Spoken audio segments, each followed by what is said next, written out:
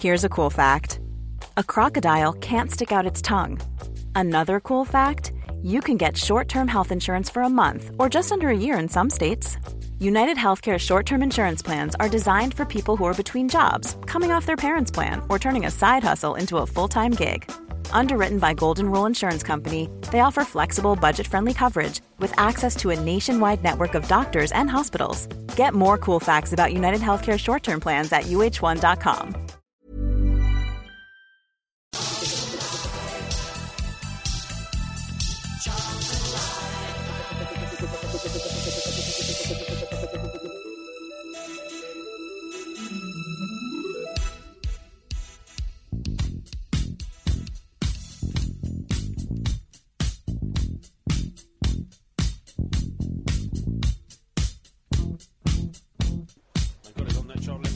Lost his man, whoever that is on the right, can't see.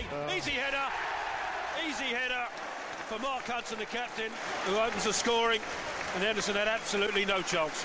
Here over it comes towards the far post. Henderson comes out, misses it, and it's turned back into the goal. It's offside. He's got to be offside. He was on the line, but it's turned in. The goal's going to stand. And Charlton are 2-0 down here. Ball up and drive towards the edge of the penalty area for Huddersfield. He's running, and that's a low shot and a third goal for Huddersfield Town. And that's game over. I think that was Patterson. Inside to the edge of the area, where a ball inside looking for Dempsey, and he picks it up. The substitute plays it towards the edge of the box, and Holmes with a shot deflected, and it's gone in. That's deflected from the edge of the penalty area. The shot from the substitute, Dwayne Holmes, and that's 4. Charlton are falling apart here. Over it, there's no rush, and Racing Kuchana just has flown into a challenge. I'll tell you what, that was silly. He's lucky to not give away a free kick here. No, the referee has given it, and Racing Kuchana is going to be sent off here. I thought he hadn't even given it at first, but there goes the yellow. Second yellow for Racing Kuchana. Charlton have completely lost their heads here, and the Prince of Iran is sent off. It's low ball across, and it's turned in. There was a scramble at the near post. There is going to be a change of head coach here. He's certainly going out with a bang, isn't he? Charlton trailing by 5-0 here at the John Smith Stadium. Yeah, there goes the final whistle here at the John Smith Stadium, and once again the Addicts have been humiliated.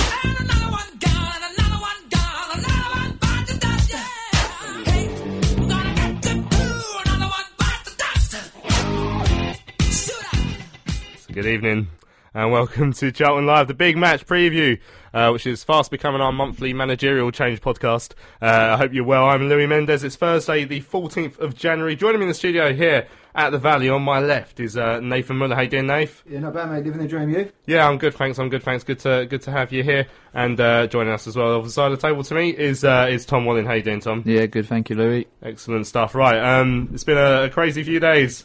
Obviously, because we're at Charlton. Jose Riga today has been announced on an 18-month contract as our new head coach. He's rejoining the Addicts. He left us a couple of years ago after saving us from relegation. He's coming back to try and do it again. Obviously, Carol Fry, that means, is therefore no longer the interim coach, and Charlton, I'm sure, thank him for filling that void on the interim basis. Hey, what did you guys make of that decision, Nath? It's just another episode of the soap opera at Charlton at the moment, but I think it was coming, especially after Saturday. Obviously, on the way back, I just think there was no way back for Carroll after Saturday. I was surprised he lasted until after the game on Tuesday, but you know, he, like you said, he filled the void, and you know, he's probably a nice guy, but you know, we needed someone with a bit of experience. Well, I didn't expect Jose, but that's who we've got. It's better than so yeah, it's probably best of a bad bunch in my opinion. Yeah, better than the other option that was available, wasn't it? Tom, you happy with Jose? It could be worse. Yeah, I think Fry was clearly out of his depth. You know, I think we've seen that for a while, that he'd struggled to really turn the form around. Riga coming in, I think, yeah, under Roland, that's like Nath just said there, that's as good as it's going to get, really. Question you've therefore got to ask is why we ever got rid of him in the first place, because he's one of Roland's lot that's kind of turned the fans around, and he had a big battle on his hands, obviously coming in straight after Powell and managed to do that. But yeah, obviously he's got a bit of experience with the club, which is something we asked for. But again, when the statement was made yesterday about Fry going and there was going to be a managerial search, and yet again we've seen an appointment come quickly again. So that's the concern, that part of it hasn't changed, and whether it will change the mood of a lot of the fans who've been protesting, I'm not so sure. Yeah. But yeah, he did do well for us before, so we've got to give him a chance and see what he can do. When it comes to managers, they're always in the last place you look, aren't they? Or in our case, the first. You mentioned he's one of Roland's boys, isn't he? He's one of the lads. For starters, I think that he's been in a situation where he's been moved around by Roland a couple of times. You'd almost go as far as saying messed around. He wanted to stay. He wanted to stay after his first spell here, and he wasn't allowed. Did he get sacked from a standard Liège? Yeah. So I mean, these things. I mean, so you're almost surprised he's come back, and I think it's significant that he's come on an 18-month contract when perhaps you would expected him to be filling in the role he did last time with like a 6-month contract. Do you think it might be quite similar to the Roger Johnson situation where perhaps he's turned around and said, "Look, you've messed me around now. If you want me to come back, at least give me the respect of a longer contract." Definitely, I think so, and I think. But similarly to that as well, that just as a club we need a bit of stability now. Whether he's the right man or not, whether he keeps us up or not, if we go down under him, are they going to bomb him out and get somebody else in again? Because then the whole thing starts over again.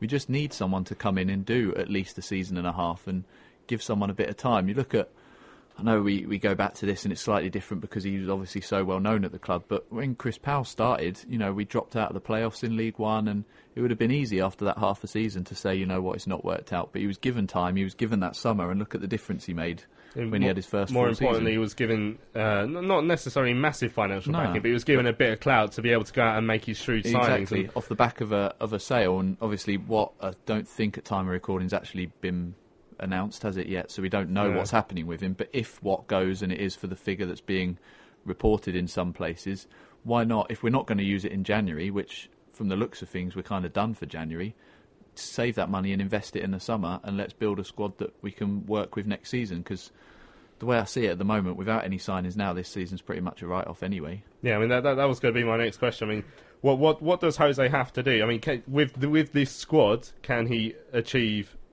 safety, or do we have to go wisely into the transfer market? And when I say wisely, I don't mean we've seen some dross signed in the last couple of years. It'd have to be better players. Yeah, I mean, firstly we need to get obviously all the players that are out injured back up and fit, which will help obviously immensely. But I still think that the thought of saying that we're finished in this transfer window is quite scary. Because we've signed Roger Johnson. Reece is only on for 28 days of them. We've only got him for 28 days or something. So that's one person going to go or whatever. So I still think we probably another 2 or 3. Surely. Yeah, at least. Especially if Watt goes as well, then that's another striker down. So I'm pretty sure I saw someone on Twitter say he was gone medical today or something. It was 2 million or something. That's a lot of money, isn't it? Yeah, I'd heard the 2 million quoted a few times. I think when Cardiff press were talking about it, they were talking about 1 million when it first came out. But I've heard 2 million quoted from decent sources, so I expect that to be the amount he's actually going to go for. Yeah. Interesting, really, when you think about Tony Watt, actually, since we're talking about him. Obviously, he had the potential falling out while he was here with Carroll Fry. Do you think now that it's a change of gaffer, do you think that could be a chance, that could have been a chance for him to be redeemed almost? Yeah, I think it could have been, but as I say, from what we're reading everywhere, it sounds like the decision's pretty much made, which is a shame, because on his day he's probably our most effective attacking player, and we've seen what he can do in terms of changing games. And yes, there might have been some issues with his attitude, but he's a young player, and you need a strong manager in there to turn it around. So if he does go, which as I say it looks like he will, it's a shame that we haven't done more to keep him. But yeah, we're going to have to make do with the people we've got. And like I say, if we do get that money, if we're looking to stay up this season and survive, we're going to need to invest it in the next couple of weeks and get some people in. And as I say, if not, then it's important that money's used in the summer to rebuild and start afresh, really. Yeah, obviously, coming back to Jose, we've seen over the last couple of months protests outside the ground at the ownership, some of it aimed at the manager as well. Do you think this signing will appease protesters? Do you think it perhaps split the fan base again into protesters and non-protesters? Because they seem pretty united over the last couple of weeks. I mean, if we do it based on the sort of emails we got on a Sunday evening, I'd say when the protests first started against Sheffield Wednesday, there was a few naysayers, but those, I think they were silenced to one by the last week. We had one email that was not for protesting against it. And now, do you think this Jose Riga appointment will sort of split the fan base again? Do you think some people will feel appeased? I think the fans will probably be a obviously a lot happier that he's here instead of Carroll, but that's only because of the sort of rapport he built from last time. But I think the overall, it's like I don't know, on Sunday, it was with the, I said after yesterday's drubbing at Huddersfield, would you be happy for Riga to return?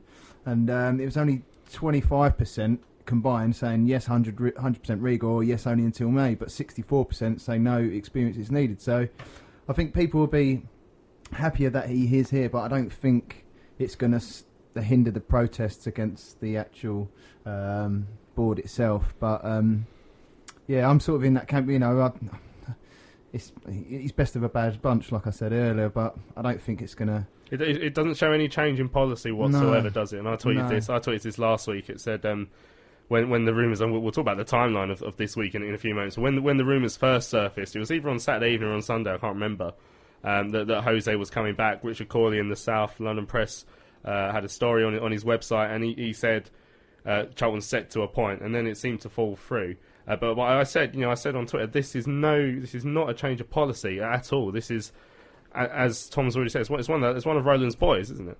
I think what it will do, Riga himself has obviously bought himself some time in terms of inside the ground during the match for those 90 minutes. He's got a good rapport with a fair amount of fans, and I think that will count towards him. How long for? It depends on how results go. But the issue with the protesters is not really...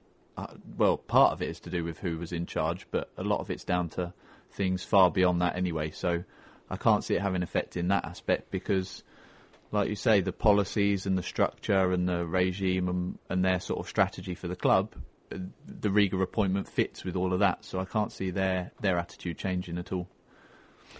Do you think we're doomed? Do you think that Jose is going to be able to keep us up?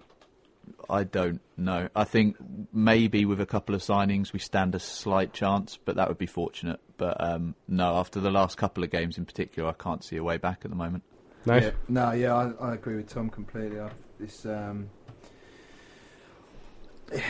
We're going to need a lot. I think we're going to need so we're going to need all of our players back. You know, like Kashi or Eagle. You're going to need them back fit and fully raring to go for us to stand any chance. Or unless we get some sort of amazing transfer kitty for this window. But I mean, with the squad that we've got, you know, I know they're trying their hardest, but I just don't think we're good enough to stay up at the moment. I think confidence is just too low at the moment. Like, you look at even the players that we thought we could then turn to, and the players who, you know, have been at the club a long time and the club means something to them. They're struggling to change games. I think confidence is just so low, and that's the real job for Riga. Whereas last time it was winning the fans over. He's really got to try and turn those players around, and Carroll wasn't able to do it, and I'm not sure that Riga's going to be able to. And the difference, just the difference with, I think, now and the first time with Riga is Riga came in when we had a massive backlog of games, and then once we won that 4 first or 5 game, games in hand, didn't we? Yeah, so once we won that first game, we had a Saturday, and we had that momentum, and we just built on that momentum, whereas now we're sort of back to sort of like a Saturday, Tuesday, and then a Saturday, and then another Saturday. So I think it's going to be hard for him to build that momentum up. Like international breaks start again in March, don't they, as well, which ain't going to help. Yeah, so I think we sort of just, like, you know, the little things with like the Watford game and all the other games that we played, we just built that on momentum, and I hope it happens. Of course we all do, but I'm not too confident. All right, you're listening to Charlton Live, the big match preview. We'll be back in a couple of minutes, and we're going to sort of talk about the timeline of what's happened over the last few days. So am I still waiting for this world to stop hating? Can't find a good reason, can't find hope to believe in. Trejo Grant, can he get across into the middle? He can. There's Cousins at the far post. Yeah! Come on! With a goal in the 96th minute. Charlton Live. So welcome back, Charlton Live, big match preview. We will at some point towards the end actually look ahead to Saturday's game up at Hull, but it's been a crazy week in SE7. We're at the Valley now, and well, I mean we were away from home on Saturday at Colchester in the FA Cup, and a limp and lifeless performance against statistically the worst team in the country, you know, and we made them look like Barcelona, and then after that. The fans were calling for Fry to go. The fans were calling, some of them perhaps for the owners to go as well. But you think, you know, in the short term, you just wondered if Fry's position was untenable. And he was indeed asked that question, although he didn't quite understand it. But fair enough, it's not his English isn't his first language. He didn't really know what untenable meant, but he found out on Tuesday, didn't he? But the fans, and then as reported by former news shopper journalist Paul Green and from the tunnel, I mean we were there, we all saw it. There was a meeting between Katrine and Roland and Carroll. And I understand that he was told that what was going on simply wasn't acceptable. And then we were fully expecting. I was sort of hanging around in the press room waiting for Katrine to come out and say I've just pulled a trigger. And then obviously I would have stayed to try and do some sort of reporting on it. But it didn't happen. But then we say I think it must have been Sunday when Rich said that Jose was being lined up. And don't forget that Carroll was still in his job at this point, so he's been completely undermined. That he knows that we're lining up a real manager. So then we're all expecting on Monday. We're thinking, right, Jose's on the way. Tuesday. Now there was rumours circulating before the game that this was clearly Carroll's last game. Everyone knew it was Carroll's last game, but there was rumours circulating, and we picked this up somehow from the local radio up there via BBC London. I heard that we weren't going to be going for Jose Riga. I'd heard that that he wasn't going to be coming, and instead we were going to go for the Ujpest manager. Obviously, Ujpest, the Hungarian team in our little lovely network of friends. Their manager Nebojša Vignovic. How'd you say it? Good effort. That's a guess, by the way. Another go? Yeah, Nebojša Vignovic. He was on the way. This is what everyone was saying. It widely was reported by South London Press, News Shopper. It was reported by Greenwich.co.uk, and then so that's what I was fully expecting, completely expecting. We were on the way home on Wednesday, and I was completely expecting that at some point that manager would be announced. Now, what would have happened, guys, if we'd announced him? Anger. I mean, I've never heard of the guy. I didn't even know he was the Ujpest manager. I just saw the name and I thought, and it was just, like you touched on it earlier, that the actual policy and the whole the debacle of the whole recruitment policy is just crazy. It would have been exactly the same sort of manager coming in once again. Exactly, and I'd love to know how it never sort of came to fruition. We'll come to that in a few minutes, but I mean, Tom, if Nebojša Vignovic had come in, what would you personally have felt? When I was reading the rumours, I just couldn't believe it. It just, to me, we've put up with this strategy that they've got in terms of running the club and how they want to do it for a long time now. And Carroll, like we say, he was just out of his depth. He wasn't a bad bloke. He was just, he wasn't good enough at this level. And then to see effectively the same sort of level coming back in to replace him, that just felt like the final straw for me. And you saw on Twitter, as soon as the rumours came out, it hadn't even had to be announced, but as soon as rumours came out, people were really, really angry. And clearly there's something that's happened that's made them realise that perhaps that's just a step too far. Yeah. The funny thing is, I suppose, that technically Riga isn't that much different from some of those. It's just that he's been here before, and that's the only semblance of difference. Really, that might be saving him a little bit. But to see this bloke that I'd just never even heard of before, the chance of him coming in and managing the football club was a concern, because at the end of the day, the only reason I'd be concerned about it is because I want Charlton to stay up and I want them to do well. And my feeling would be that that's not going to happen under that manager. Yeah. So we I got home on sort of Thursday afternoon. I was just sitting there waiting for the poo to hit the fan as such, and then sort of looking at Twitter, and then all of a sudden you're seeing Richard Corley tweeting, and then the News Shopper tweeting, and then Moose from TalkSport tweeting about 48 hours later. That was this morning. Yeah, that was this morning. He caught up with the actions. That Nebojša Vignovic is now no longer coming, and I mean from something going on from what was a nailed-on certainty, something's clicked, and Voice of the Valley, Rick Everett, he suggested, and I could believe this, that there was pressure being put on Roland not to make this decision from around the club, because I think the players knew that would be completely toxic. I think Katrine knew that would be completely toxic. I heard that even Carroll suggested to Katrine, don't do it. You've tried it with me, it didn't work. Don't do it. Don't make the same mistake again. Even Carroll said that. And whatever you say about Carroll, I think that's big of him to have done that. Definitely, And, if you're still listening, Carroll, fair play for that.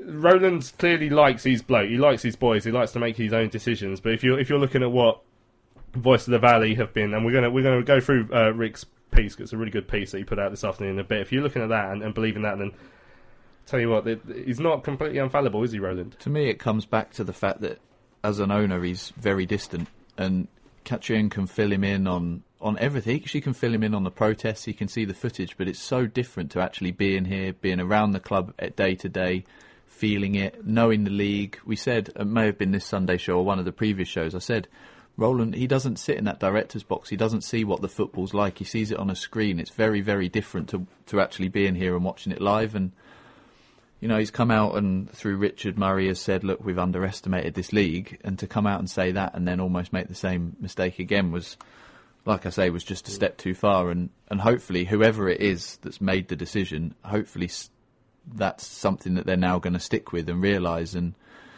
we'll have to see through the rest of this transfer window and in the summer and what happens with Riga. But, if little things like that can start to turn the club around quite easily. And he could be a successful owner at this club. Whether some of the protesting fans are ever going to come round to that, I don't know.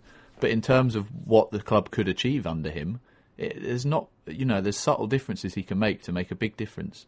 Yeah, but I think it's been proven time and time again that he's not going to make those. Yeah, he's not going to agree. make those changes. And I think people talk about Carroll's position becoming untenable. I think other fans. Don't forget we're a neutral show. Other fans have suggested this about other people in the club as well, and that includes the owner and the CEO. I'm in no way trying to defend him and stick up for him in any particular way. I'm just saying that.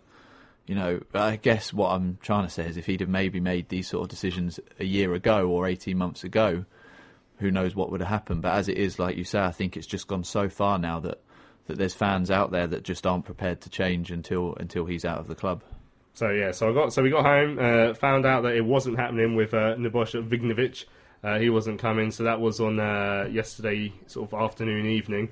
And then it's finally officially announced that Carroll has been sacked, because I think we're in a position where, from my understanding, is Carroll pretty much knew that after the game finished, he knew that was it. And then you were in a weird position where we're waiting for the club to announce it. And I think the plan was that they'll do both at the same time. But I think because they managed to stop this Hungarian or Serbian-Hungarian manager coming in, then we're in a position where they just had to sack someone who's never been given a job, which is I'm trying to think if that's ever actually happened, where a caretaker's been sacked without being replaced straight away. No, I can't really recall. To be honest, I can't really recall any sort of situation that we're in. To be honest, even with even at Leeds, it's not. They have managers, but it's just It's just like you have an interim one, and then he gets sacked, and then they say Wim and Jason going to be in charge for Saturday, and then Jose's appointed. We don't know if he's going to be there Saturday or if he's coming back Monday, or I don't know. It's still all up in the air, and it's just because I don't think the release actually mentioned whether he was actually going to be. Did it? No, say? I read somewhere that he wasn't going to be. Yeah, when I read that, I certainly read that from week. Rich. I can't remember if the club's official announcement said that, but I don't think so. Because the only official announcement I remember from them was that Wim and Jason would be taking the game Saturday. Yeah, and I haven't seen them write anything to the contrary yet. So I guess that hasn't changed, even though Jose's come in. Then yeah, that would appear to be the case. The whole thing's just a bit of a mess, isn't it? Really, because you've got people leaking stuff left, right, and centre. Some of it's true, some of it's not. It's not like a normal managerial sacking where one person will go and you'll hear rumours about who's coming in.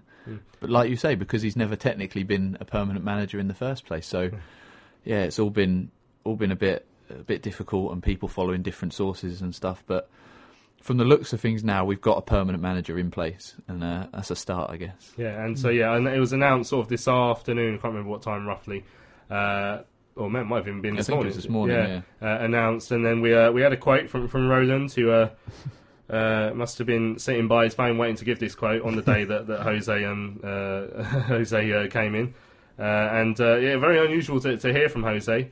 And he said that it's from Roland. So he said this has been a disappointing season for everyone connected with Charlton, and the board take responsibility for that. Some things, like an unprecedented number of injuries, we could have not foreseen, but we also made errors in recruitment, mistakes which we have immediately tried to address in January. So does that sound like he thinks he's already finished addressing that? I don't know, but yeah, of course, no one can ever predict the injuries, but you can always build a squad that makes you cope with the injuries a lot better. First and foremost. So yeah, I don't think anyone's blaming the board for the injuries. It's just the way that their recruitment policy is that they haven't been able to deal with it. If you only have 13, maybe 14 decent players, and then you rely on all of our youth people to come in, it's not exactly a recruitment policy. He said that they've learnt from their mistakes, but from that, what you just said, the last bit, it does seem like they feel like they've addressed the situation now, because they've got Rojo for 18 months and Reece, probably a decent player. We've got him for 28 days, and that's it. So And Poyet. Oh, and Poyet, Poyet. So not that I'm defending it, but but it's still. I mean, I've just seen that they've said that Jordan and Igor could be playing on Saturday or in the squad on Saturday, but it's still not enough. And it's just going to take a massive turnaround. I would love to know what Roland's actually. Do you know what I mean? Just what he's actually thinking, and how he actually sees it as actually working at the moment. Do you know what I mean? It's just the whole thing is just I don't see what he thinks. Oh, this is going well. It's bizarre, isn't it? Because here we are. We're a football podcast about Charlton. We should be talking about the club and the players and the games, and we're having to spend most of our, both Thursday and Sunday shows talking about stuff off the field. It's just. That sums up the state that the club appears to be in at the moment. It's like an agony aunt show, isn't it? Yeah. It's just like depressing stuff. Like I remember, when was the last time we actually come in? Everyone was about a bit. I think it was Sheffield Wednesday. Sheffield Wednesday, yeah. That's just because we won a game. My first one. Yeah. Do you know what I mean? It was just ever since then. It's just like, oh, here we go again. Same stuff. Same. Do you know what I mean? Same old rubbish. Right. It looked like we'd turned the corner at the Sheffield Wednesday game. So we all naively thought because we've won a game. Right. We'll be back in a couple of minutes here on Charlton Live. We want to talk about Rick Everett's piece in the Voice of the Valley today.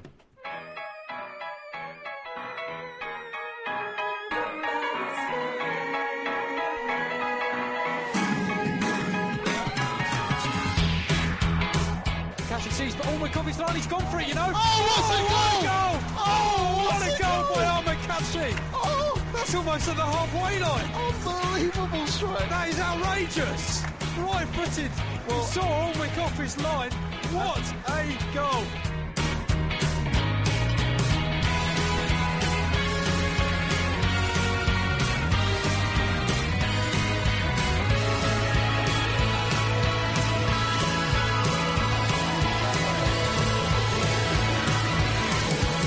Charlton Live. So welcome back to the Big Match Preview here, Charlton Live podcast. Looking ahead to the whole defeat I'm joking. The whole game in a few minutes' time. Today, Rick Everett, the Voice of the Valley editor, who we had.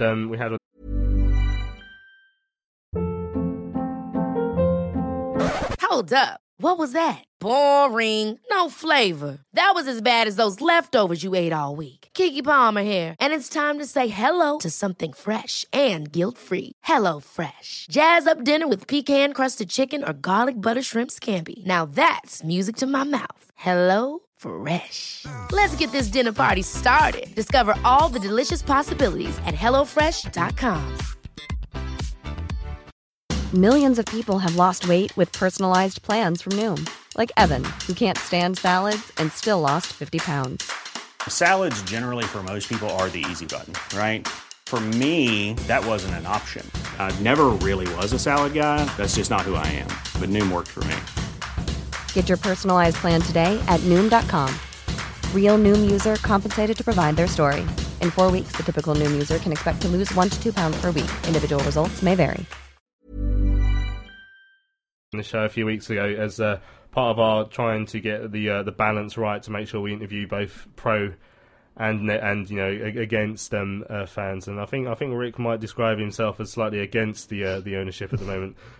He's released a piece on his Voice of the Valley website earlier, and I don't know who Rick's source is, but he has a good source because he knows everything at this club. He told when I went to speak to him, he told me something had been said about me that I'd heard and literally not told anyone apart from my own dad. And he told me, I hear this. I was like, how on earth have you heard that?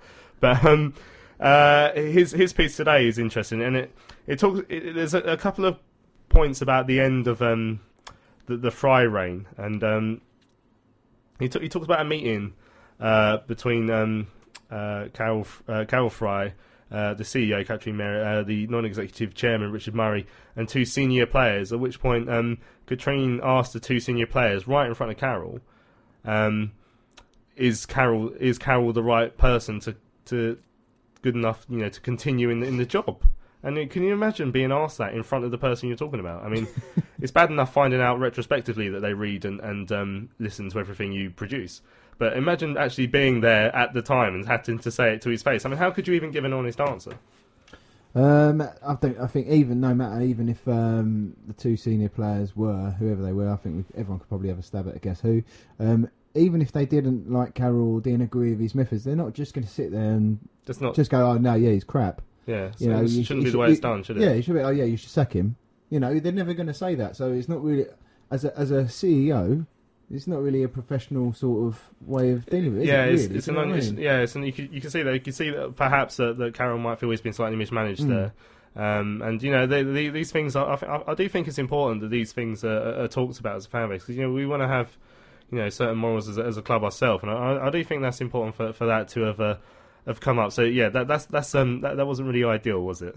No, not ideal at all. And like you say, we're a club that for a long time were looked up to in a lot of ways, and that's not the way to deal with people. And you imagine in like an office-based job being called in with a meeting with your manager to ask if your manager's really up to the job.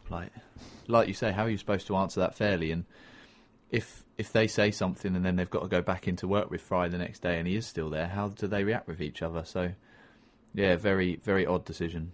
And then Rick, of course, goes on to talk about the fact that he talks about, as we mentioned earlier, the U-turn with the signing of the new manager, Nebojša Vignjević, whose name is getting progressively different every time I try and say it. He talks about the U-turn there. So obviously, like I say, Rick clearly knows someone, and he seems to know what's going on there.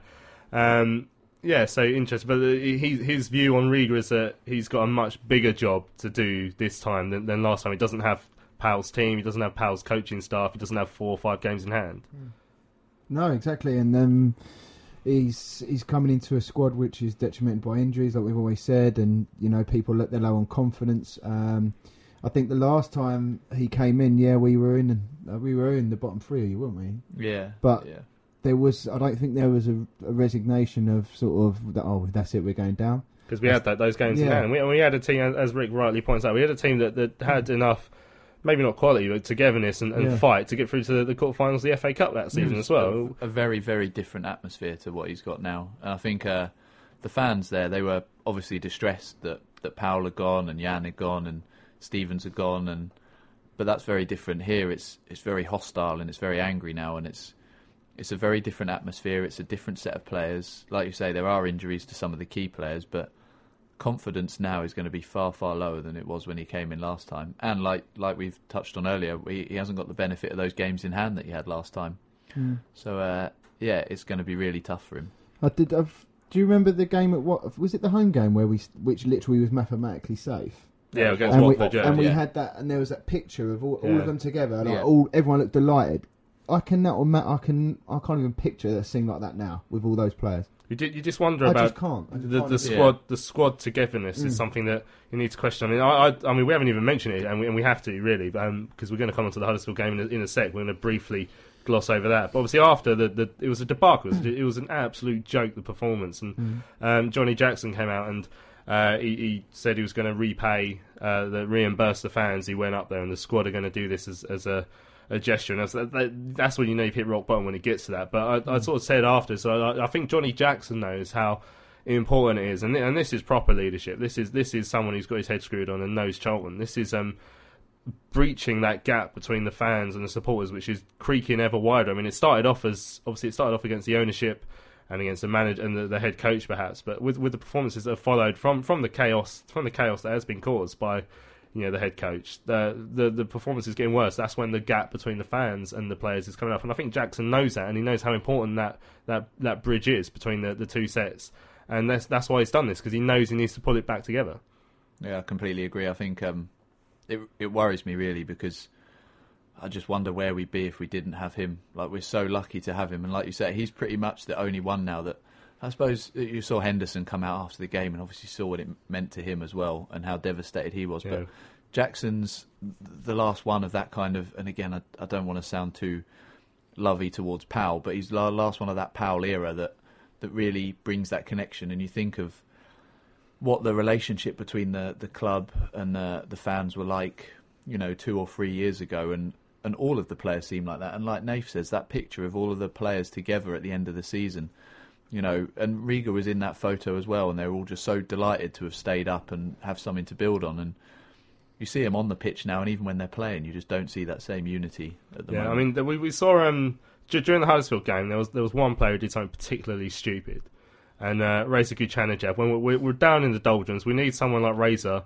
who has nowhere been consistent throughout his time at Cheltenham over the two spells. We need someone like him to be playing well. We don't need someone like him to be doing stupid things like getting sent off for 2 yellow cards in the space of a minute. And you can see on the video, you can see Roger Johnson and Jacko saying, "What are you doing? What are you doing? Get your head screwed on." And then there was also reports coming from inside the tunnel from a Huddersfield uni journalist or something, some kid who's somehow going to the tunnel, and that is, you're not supposed to do that. You're not supposed to wander up and down outside the change rooms. But he said, we could hear arguing going on. And you can almost imagine that there was the likes of Jackson, Solly, like saying, "Look, what you've done there is silly, Razor. You need to be playing for the team. You need to be sensible and keep your head screwed on. You need to care about this club."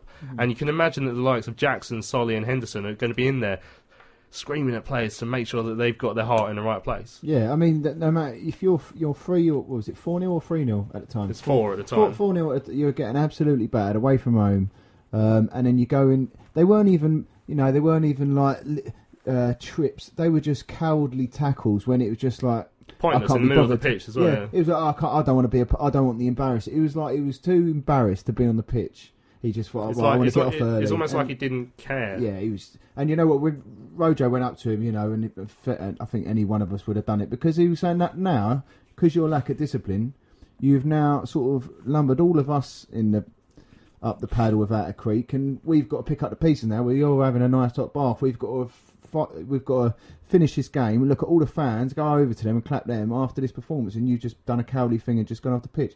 It was when he came back, when Reza come back, I actually thought he'd done all right the first few games, but now he's angered me on. Yeah, I've calmed down now. Yeah, it certainly tested the patience of it seemed on the pitch with players and fans as well. Yeah. Well, let's talk about the game. It was horrendous. We went up to Huddersfield. We got there in plenty of time and went in, and I must say hello to Matthias, who I met outside. Always emails the show, and is a Sheffield-based Cheltenham fan, so it's nice to meet him finally. Went in, got set up, and as soon as the game started, they were all over us, Huddersfield. I mean, so as we were checking into our hotel, the Huddersfield Town squad walked in right behind us. I was like, "What are they doing here?" And they were saying they were having a meeting, their pre-game meeting in the hotel, and I walked along. I could just about see through the window and just see like the glow of a screen at the end. I was trying to see the tactics. But I mean, I tweeted a fuzzy photo saying, "Can anyone see the tactics?" And loads of people just replied. All it said on that was just turn up, and that's all they had to do. And that is all they had to do. They kept possession of us. We'll hear from Stephen Henson in a minute that we did not touch the ball in the first half. Like the goals came from mistakes. We fell asleep at a corner, and Hudson was unmarked. The second one, Henderson puts his hands up. He's made a mistake, which he has made throughout this season. But he's being honest. He's coming out and confronting the fans, and he gets a lot of respect from me for that. Oh, yeah, the third, fourth, and fifth goals. I mean, the third and fourth, they were both just shots from the edge of the area where the man was given way too much space. And this, I mean, it was just absolute schoolboy, complete lack of organisation. And we talk about You know, when you look at perhaps a playing squad that's not quite there yet, or nowhere near where it needs to be, then if we're stuck going into this period with what we've got, then it has to be better organised, and that's the job of the head coach, and that's where, unfortunately, and I hate to say it because I wanted him to do well because he's a nice bloke, but he hasn't done well. That's where Carol Fry let us completely down. Yeah, I mean, the most embarrassing part of the night for me was probably listening to Sky Sports saying that Charlton have done well to keep it under double figures, which I don't think I've ever heard that happen to us before, which was really embarrassing. And it got to a stage where everyone on Twitter sort of knew what was going to happen. So at half-time, some Huddersfield fan was tweeted me or something like that, and I said to him as a laugh, you know, it'll be 5-0. Yeah. And I'll look through my tweets, and I was honestly thought it'd be 5-0. And as soon as it was 5-0, I said, "Oh, you put money on that," but it didn't actually work. But I mean, it was quite humiliating. Even at work, I've got a Chelsea fan at work going, "Yeah, you lost 5-0 yesterday, didn't you?" Who was it? Ipswich? No, Huddersfield Town. Yeah. I was like, who? Yeah. I was like, oh, not wow. Borough, not Burnley. Yeah. Huddersfield Town. No disrespect to him, but losing 5-0 is, bad. Yeah, the fifth goal with the scrambling in the near post. Obviously, that was not long after Razor had gone off, and that was the icing on the cake. The fans did the fans. It was 164, I think. He went up, and they all stayed till the end because, you know, what else are you going to do? If you're the sort of fan who goes to Huddersfield, I dare say you're the sort of fan who stayed to the end. And fair play to every single one of them. And they deserve so much more. I'm sure there would have been a fair few northern-based ones in there, but the majority of those people would have driven up from South London. I mean, I know Brian Cole, the guy who used to do the announcements here, he would have driven up from Portsmouth. I mean, imagine driving all that way and being, you know, served that rubbish. And as you say, that's why Jacko's kind of acknowledged it and said, look, it's not good enough. And I often think when because you see clubs do that occasionally and you think it sets a dangerous precedent, because if we now go up to Hull... Players are going to be broke by the end of this season. if we go up to Hull and lose 4-0 or worse, but they're a higher up team, what happens then? So I kind of see it from that point of view. But like you say, those fans, just so much credit should go to them to travel, particularly with the run we're on and the form we're on, to go up there and support the team. They just deserve so much credit for that, for sure. No, I have to admit, I'd guess what was going to happen next after full time. I think deep down we all knew this was Carroll's last game, and I think deep down because his relationship with the press. And if you guys if you're listening on Thursday, or it'll be tomorrow, if it's Friday now, you listen, check out South London Press. My piece I've written. I think I've explained how Carroll's relationship with not just me personally, but with the press throughout has just deteriorated throughout the time he's been here, and I've explained why. But he is not used to being scrutinised the way that you get scrutinised in English football, and he hated it. He hated every single minute of it. He made the mistake of reading everything. He made the mistake of listening to everything, and he found out the hard way that when you're in the English Championship and you're about to get relegated, then you're going to be scrutinised, and he did not like it one bit. And we sorry, Nath, but we kind of, when he came in, we picked up on the fact that, you know, he didn't have a huge amount of experience, and we looked at that from the coaching and playing side of it. But like you say, as a manager in the Championship in the English game, there's so much more that comes along with that as well. And I just, like you say, he was out of his depth. I just don't think he was prepared for that kind of media storm that was going to come down on him, particularly with things like the protests raising so much awareness of the club. And the thing, I mean, I hate it because, like I say, I mean, I met Carroll the Youth Cup game against Cray. I'd already interviewed him a couple of times, and but I was sat next to him. It was at Bromley. Whenever I go to Bromley, I always sit in the press box because that's just where I go to sit. And I got there, sat next to Ollie, and then Carroll was here. So I thought this is a bit weird because I had to ask him some difficult questions at Milton Keynes the night before. But we got chatting, and it was a really nice bloke. I've seen how he has deteriorated. Like, this job is just ruining. It's left him a shell of what he wanted to do, because I think he's realised that he was out of his depth. And he's turned on everyone, and that's sad, because I think that's what this club can do to you at this moment in time. Yeah, I think like you said, this like Tom said it earlier about that he was out of his depth in tactically, but like you said, in terms of the expectations of the media, his old club, VW Ham or whatever they're called, they're not going to have. No one's going to be shoving questions down his throat. I think it was like average 600 crowd. Yeah, exactly. You're not going to have a group of journalists. You're probably going to have one bloke with a notepad. You know what I mean? You're not going to have that amount of expectation and just that constant question about being the interim manager. And like you said, he just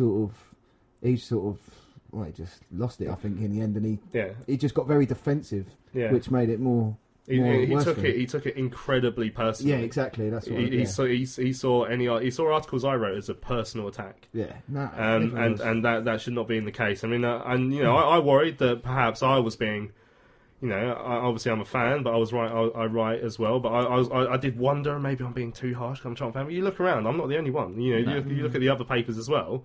That once the Nationals picked up on it, they understood the situation as well, and I'm afraid that's just how it is. So obviously, Carroll turnaround wasn't doing the press. We were hoping to get Jason, but I understand that Carroll asked Jason not to do it either. I mean, the club are supposed to send someone out. They have to send someone out, and eventually it was going to be. I think Jackson put himself forward, as did Henderson. I'm not an impatient guy. I was just going to wait around, but the press around me, there was one Sky Sports guy shouting like, "You got to get someone out here." So Henderson was the first one ready. Jackson did put himself forward, but Henderson was the first one ready. He came out and gave one of the most difficult interviews I've ever seen, and it was Mark Taylor from BBC London who led the interview. I've popped up with a couple of questions at the end. Let's hear Henderson. I think this is a hugely important interview, because listen to the tone of Stephen Henderson's voice, and obviously accept the apology as well. I'm joined by Stephen Henderson. Stephen, we're grateful to you for talking after this match. We hear that Carroll Fry has got straight onto the coach. You're providing the post-match interview. Stephen, just sum up the mood in the changing room after that display. 5-0, and not for you, it would have been even worse. I don't know where to start, really. As you could imagine, the lads are lower than I think they could ever be in their careers right now. I feel numb.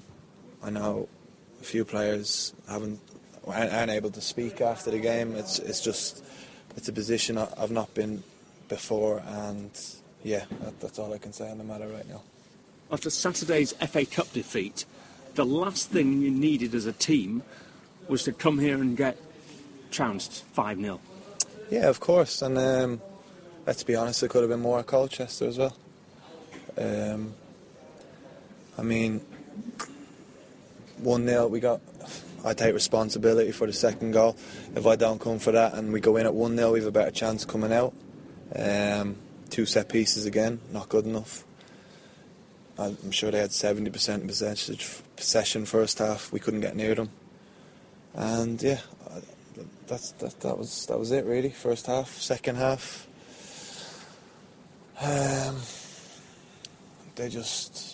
They were confident. They were at home. Their fans were behind them, and you could see they played with confidence. And we gave them another 3 goals. Simple as. It was almost like a game of attack and defence, wasn't it? Really, and it's very fair of you to claim responsibility for the second goal. You tried to flick the ball away. It was unfortunate where it landed. They responded and made it 2-0. Let's be honest, though. From your point of view, standing in the penalty area, there was very little going the other way. There was very little in the way of cohesion, in the way of attacking play. The Addicts rarely threatened as an attacking force, and that must have been so disappointing for the travelling fans to witness. Yeah, I don't think we had our first shot till the 92nd minute. And it's not good enough, is it? No, it's not good enough. It's embarrassing, really. Publicly, I'd like to apologise to our travelling fans. I know they won't think I mean it, but the real fans will know that I genuinely want to apologise for that shocking performance tonight. You say it was a shocking performance.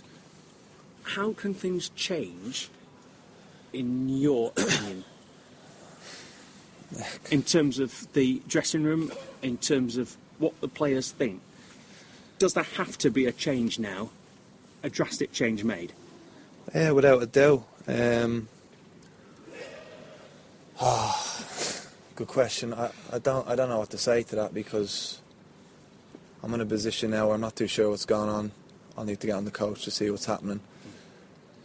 It's still a bit like I'm numb at the minute, because I just can't believe we're getting done like that at Huddersfield. No disrespect to Huddersfield, but we can't be losing 5-0 to Huddersfield. We just can't. It's the first Charlton game I've seen this season, and it's very easy with just a brief snapshot to draw all the wrong conclusions. But it did look to me as though you're a team very short of confidence. Yeah, we are. And there's been a lot of changes, personnel changes. We haven't really had a... In fairness, that was our strongest 11 we had out tonight. In the squad, we had everyone back fit. We've no excuses at all. Jordan Cousins wasn't today, Sorry, obviously. Jordan Cousins, who's a massive player for us. He's hopefully back for Saturday. But other than that, we had a very strong, what I feel a strong squad going into tonight's game, and we didn't touch the ball first half. We ran about, we tried, but they were just far superior on the night.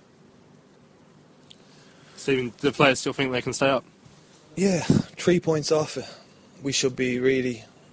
Our performances, we weren't to be far off it, but we're still only 3 points away from it.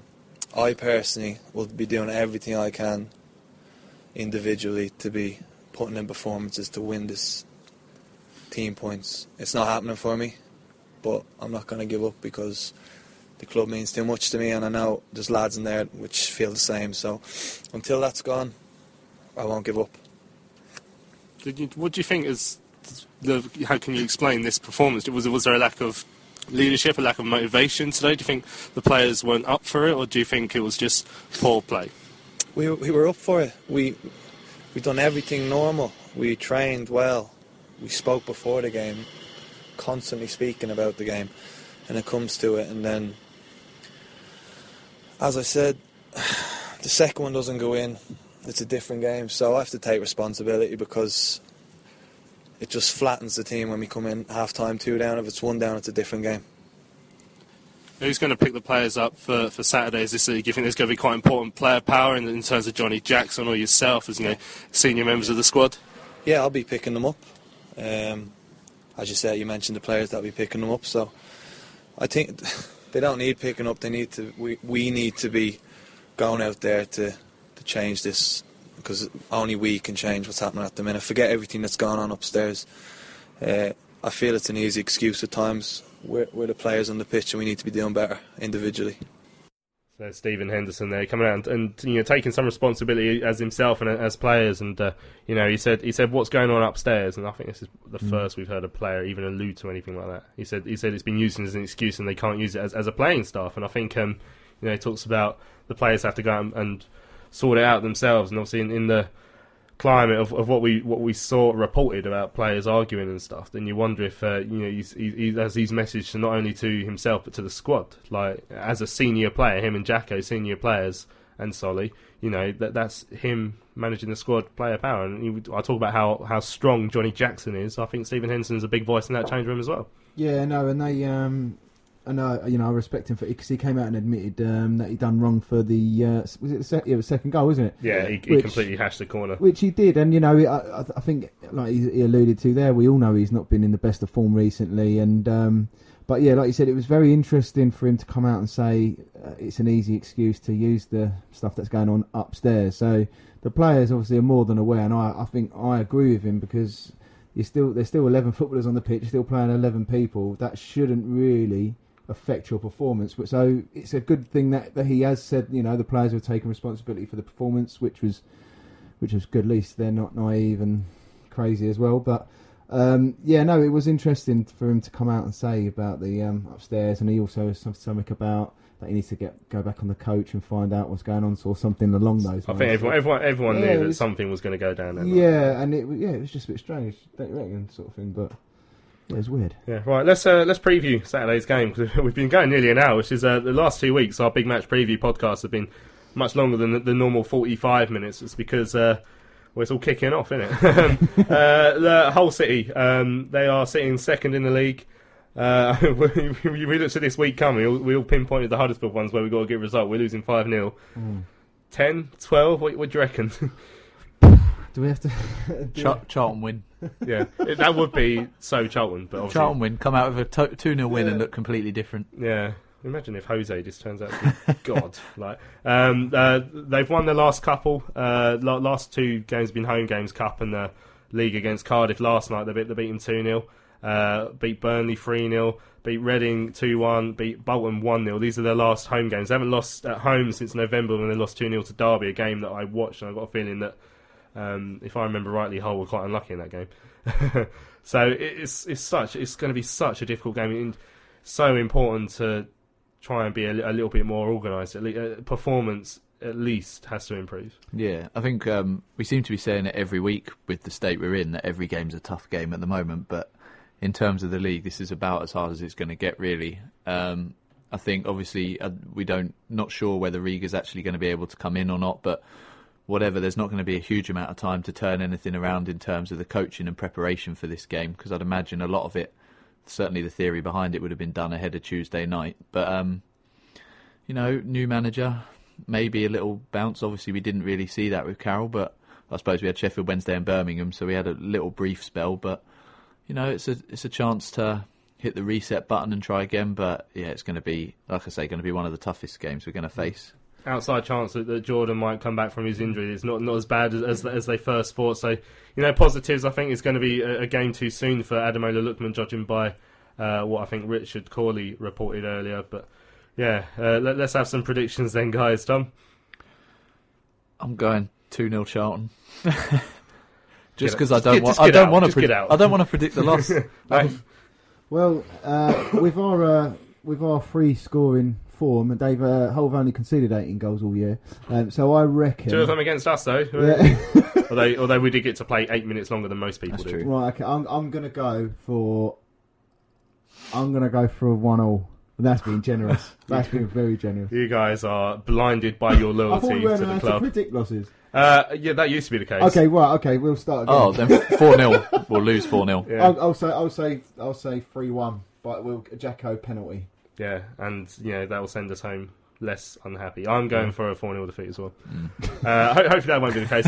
If you want to listen to that 4-0 defeat, make sure you sign up to CFC Player HD for the biased commentary. I have no idea who's doing it tomorrow. I'm on the Beeb tomorrow. Guys, thanks for joining us, Nate. Thanks for joining us this evening. No worries, mate. Thanks for having us. Thanks for coming in, Tom. Cheers, Louis. I've been Louis Mendes. This has been the Big Match Preview on Charlton Live. We'll be back on Sunday evening to rake over the coals of that 2-0 victory. We'll see you on Sunday.